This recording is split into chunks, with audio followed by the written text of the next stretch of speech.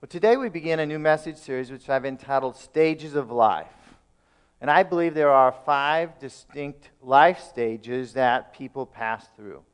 And each of these stages has challenges and has rewards. Each stage is unique and has different characteristics, and the transitions, therefore, from one stage to another can sometimes be stressful. I might say often is stressful. The good news is that God is there to strengthen us. God is there to guide us in each and every stage of life. Isaiah 46, verse 3, you can follow along in the white page in the middle of your bulletin. It has the outline and the verses. It says, "Listen to me. You have been born by me from before your birth, carried from the womb. Even to your old age I am he, and to gray hairs I will carry you. I have made and I will bear you. I will bear, you will bear, yes too. I will bear, I will carry, and will save." And so God knew each one of us in our mother's womb, and He promises to be with each and every believer through every stage of life. And that's encouraging, that's comforting, that He's going to be with us. The first life stage is basically from childhood through the teen years when a person is living with their parents. The second stage that we're going to talk about one stage today, the first stage, but I'm going through all 5 so you understand what they are. The second stage is the young adult stage. That's basically as a child leaves their parents' home, goes out on their own as a young adult in their 20s. In this stage, there's important decisions are made. Decisions about career, decisions about marriage, other decisions are often made in that life stage. The third life stage is the adult years, a person from their about 30s to 50s. That's the age in which children are raised, careers are advanced. The fourth stage in life is the senior years of the 60s and 70s. And in these years, people often retire. The fifth and last stage is the end of life stage. It's in the 80s plus years. And in this last stage, we probably finally face our own mortality, that we're not going to live to 200, we're not going to live forever. There's going to come an end to our lives, and so we prepare for eternity, and we prepare to leave a legacy to those that we leave behind. And God has promised that as we follow Him, He will be with us through each and every life stage. Now, every one of us is in one of these 5 stages. And I'm sure you know which one you're in right now. Some of us have a lot of stages ahead of us. Others have a lot of stages behind us. And some are kind of in the middle. And as we talk about each stage,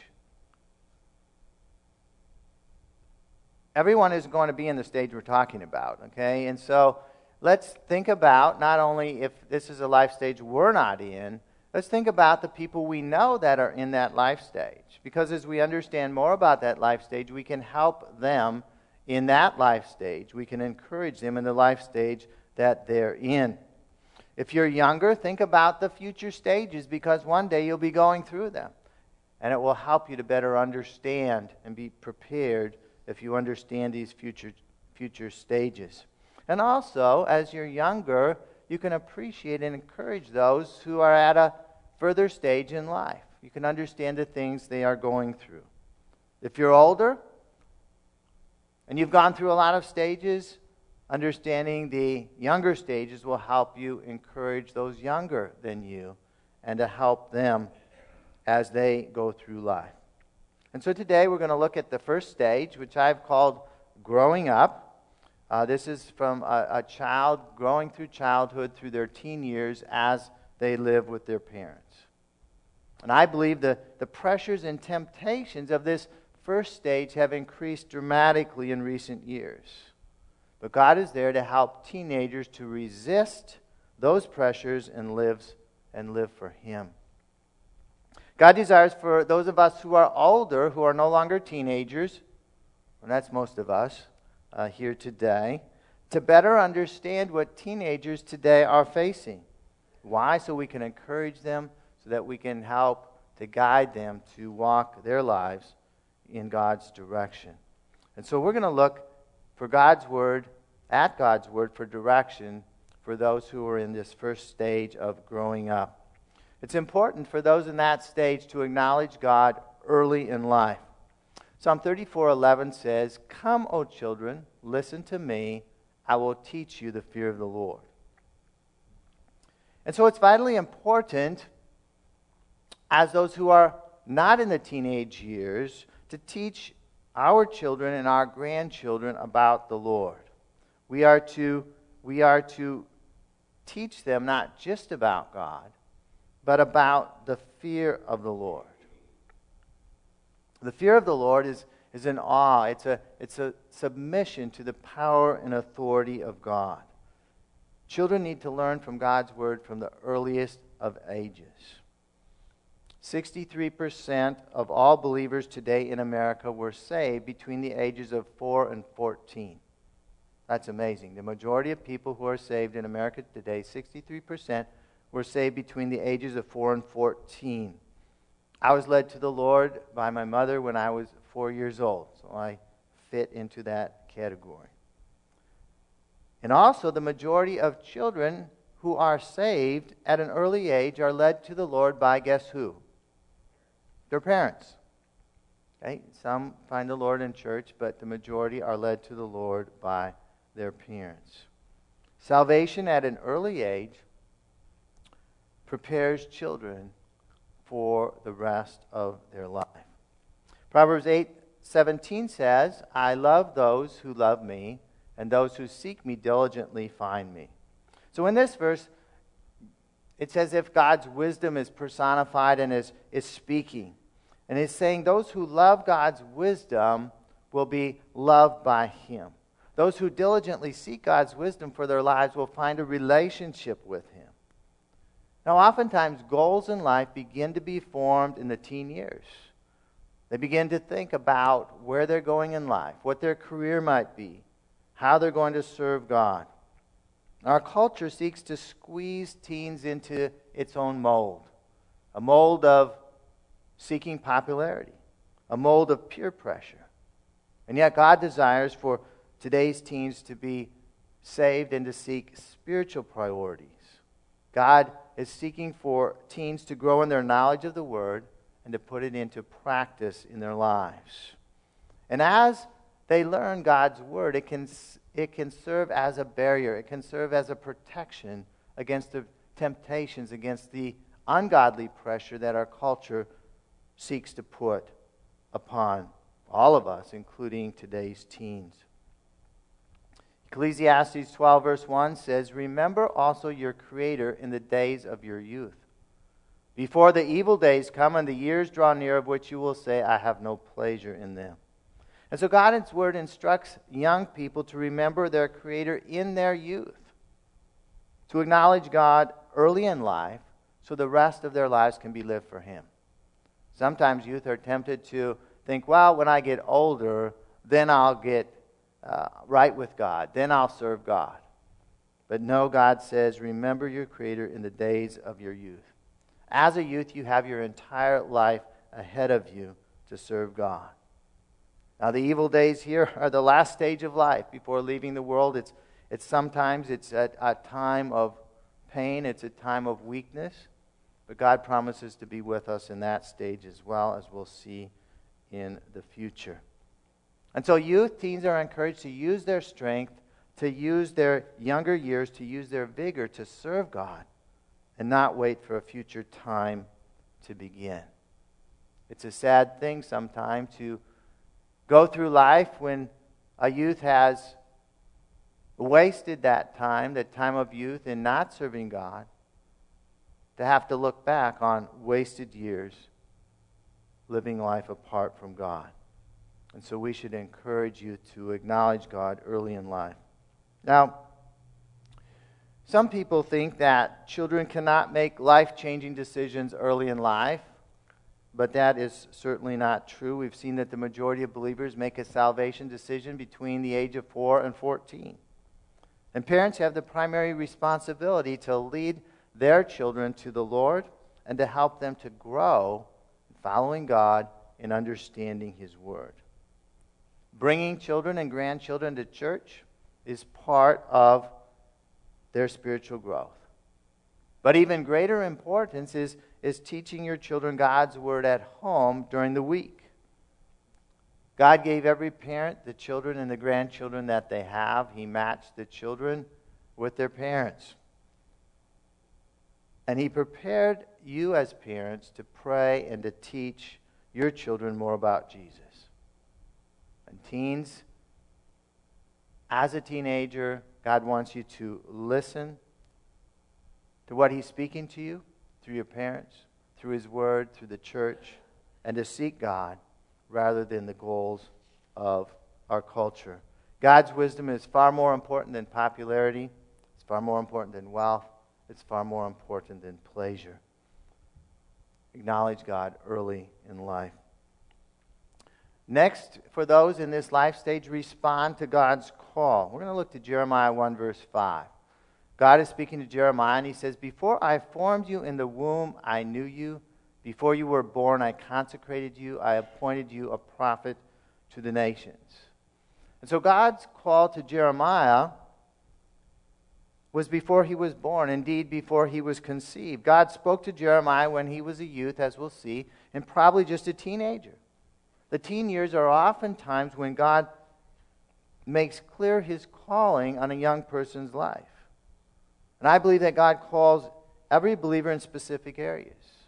He calls every young person into a career, into a ministry, and usually into a marriage. Now, what was Jeremiah's response to God's call? Well, he said in verse 6, "Then I said, 'Ah, Lord God, behold, I do not know how to speak, for I'm only a youth.' But the Lord said to me, 'Do not say I'm only a youth, for to all to whom I send you shall go, and whatever I command you, you shall speak.'" Well, Jeremiah reasoned that he was too young to respond to God's call or to accomplish God's call, but God would have none of Jeremiah's excuses. When God calls someone, He gives them the ability and the power to accomplish His call. And so it was for Jeremiah. God's calling to Jeremiah, as we've talked about in past lessons or past sermons, was difficult, but God was with him throughout his life from a young age all the way through. Now, this verse is also a warning to those youth who want to put off serving God until they're older. Some want to simply have fun in the sin of this world, thinking they'll come back to God at a future date, but that is very dangerous thinking and often leads to disaster. The only safe course in life is to follow God's plan and not your own. Paul writes to Timothy in 2 Timothy 1:6. He says, "For this reason I remind you to fan into flame the gift of God which is in you through the laying on of my hands." And this verse was written by the Apostle Paul to a young pastor named Timothy. At some point in Timothy's past, perhaps in Timothy's youth, there was prayer over him, and it had resulted in a spiritual gift or calling being deposited into his life.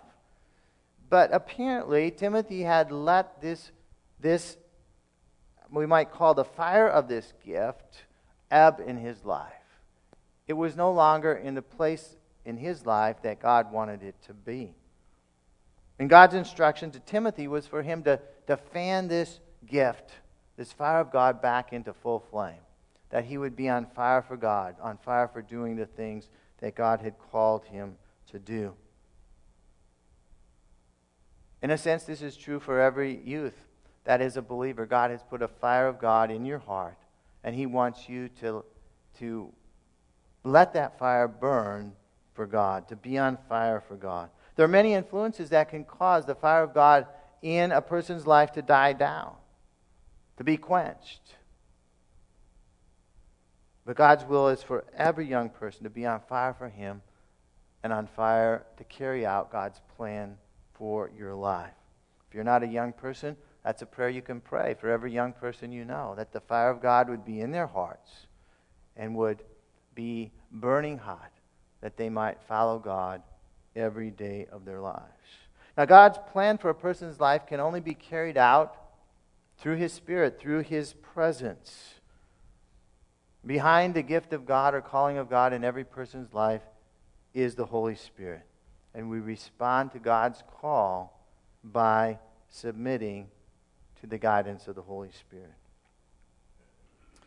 Now, in the teen years and beyond, there's often a belief or a subtle temptation that whatever a person wants to do must be God's will.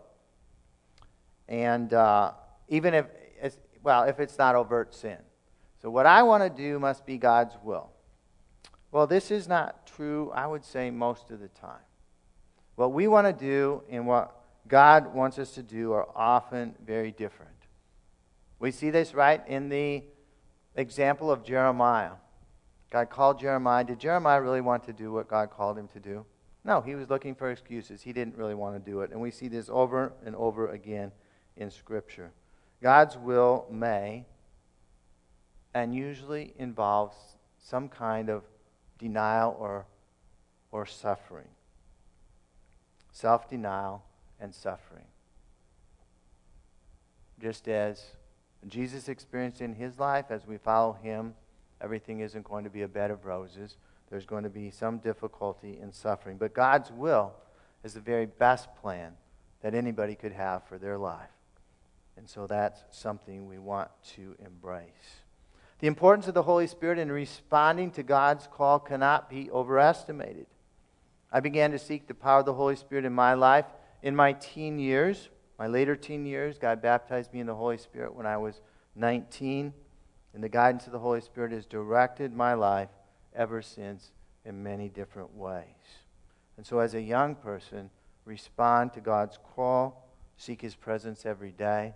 For those of us that are older, pray for the young people that you know, that you are close to, that they would respond to God's call and seek His presence each and every day. Finally, God's Word speaks to young people to serve God wholeheartedly. Let's look at an example of a young king named Josiah.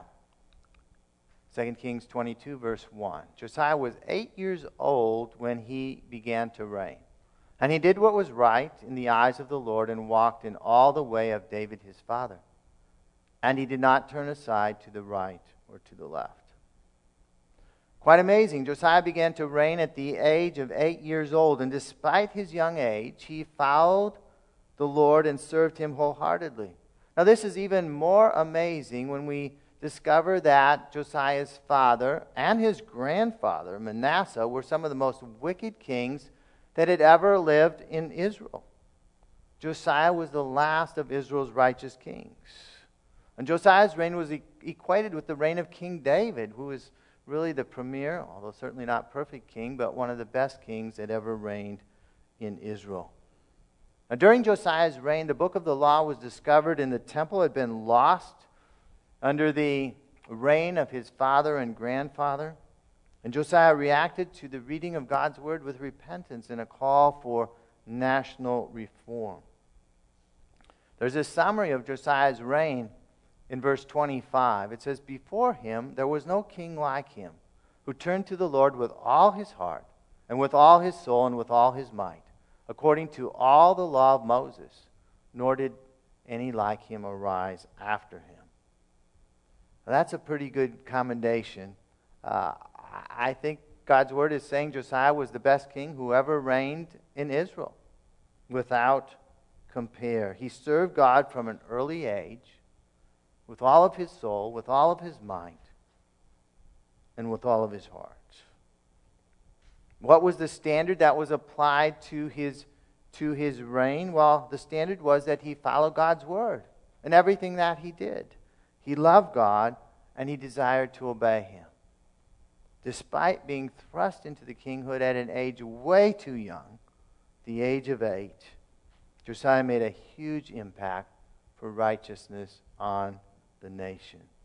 And his legacy was that he served the Lord with everything that he had. And I have no doubt one day we'll be able to talk to Josiah in heaven. He's going to be there. Paul writes to Timothy again, and moving to the New Testament, 1 Timothy 4:12. He writes to this young pastor, he says, "Let no one despise you for your youth, but set the believers an example in speech, in conduct, in love, in faith, in purity. Now, we don't know exactly how old Timothy was at this time, but Paul calls on him as a youth to set an example. And the implication was that Timothy, as a youth, as a young person, could set an example for older people, the older people in the church. And 5 areas here are mentioned that he could be an example in. Of course, we could spend another message going over these 5, but briefly, these 5 areas are important for every young person to follow God in. The first area is speech. The words that we say, are they honoring to God? Are they encouraging to other people? The conduct or actions of a young person should be consistent with their words. What do we call a person who says one thing and does another? We call them hypocrites, right? You say, I love God, but I do all these things that are not honoring to God. Well, as a young person who's following God, our words and our actions must be consistent. Love.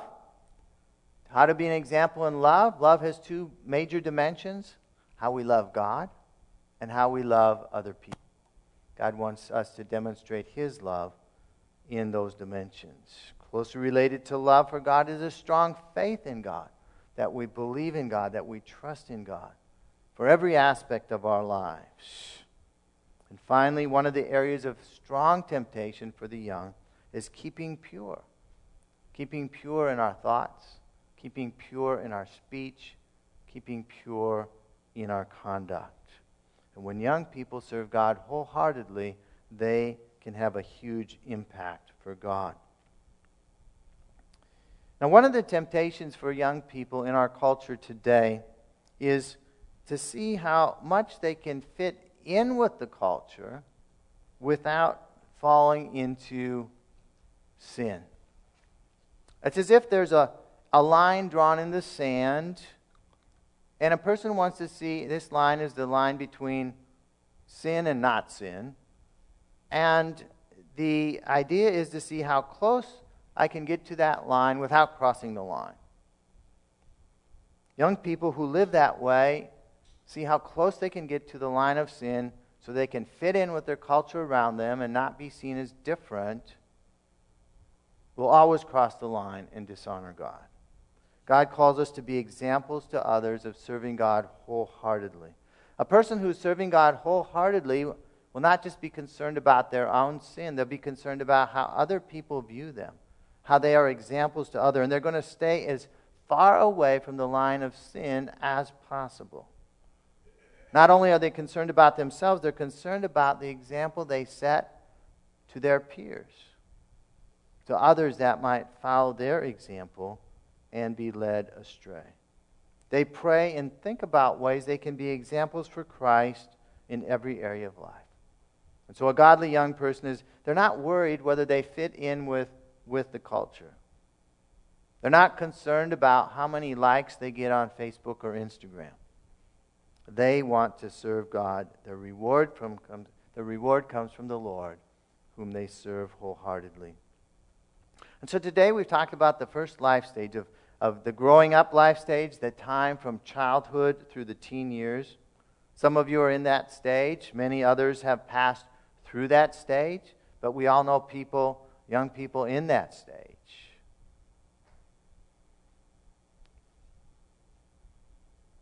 Some young people are struggling to follow God in what is a decadent culture. We must pray that God would help us to encourage them to acknowledge God early in life. Young people can be saved, water baptized, spirit baptized, as God's word commands. Pray that the young people that you know in your life would hear and respond to God's call on their lives. God has a call on every person's life. It's up to us to respond. Let's pray that young people would serve God wholeheartedly and be examples both to other young people and to older people as well. Now this morning I want to give everyone here an opportunity to repent and to become a follower of Jesus Christ, there's 3 steps, simple steps. First of all, admit that you sinned. The Bible says all have sinned and fall short of the glory of God. Every person has sinned. Just simply admit that you've sinned, you've broken God's commands. Believe that Jesus died on the cross, lived a perfect life, took your sin, all the sin of the world upon himself, paid the penalty for that sin, and rose from the dead. Believe in him and commit your life to following him. He's alive today as your Lord and Savior. 3 simple steps, simple but profound, that will change a person's life, that will change a person's eternal destiny. So I'd like to ask everyone here to bow your heads right now. If you've never prayed a prayer like that before, or you'd like to recommit your life to Jesus Christ this morning, I'd encourage you to pray along with me, something like this. Father, today I admit that I've sinned, I've done wrong things. And I ask for you to forgive me. I believe that Jesus died on the cross that my sins might be forgiven. I believe he rose from the dead. I invite him into my life. And I commit myself to following him as my Lord and Savior from this day forth. And for the rest of us, let's pray as well. Father, today we thank you for your word that instructs young people how to follow you early in life. We pray that the young people we know would acknowledge you early in their days and live for you the rest of their lives. We pray that each one would respond to your call on their lives. We pray that you give them ears to hear what you're calling them to do in the different areas of their life. We pray that they'd be able to discern from your voice and the voices around that are not from you. We pray they would submit to your call and they would make a choice to serve you wholeheartedly. That they would run hard after you, that they would pursue your will for their lives. And they wouldn't care if they fit in with everybody around, that they would live life to please you first and foremost. We thank you, God, for each parent and grandparent here today. We pray that you would give them the prayer and the faith to pray for the young people in their lives, and that you would answer those prayers, and that those young people would serve you wholeheartedly as well. We thank you, God, for your word that teaches us. We thank you that you're with us through every life stage, from the first to the last. We thank you that you're there to encourage us, to guide us, to strengthen us. And one day, you'll open the door for us to walk into heaven to see Jesus face to face. It's in his name that we pray. Amen.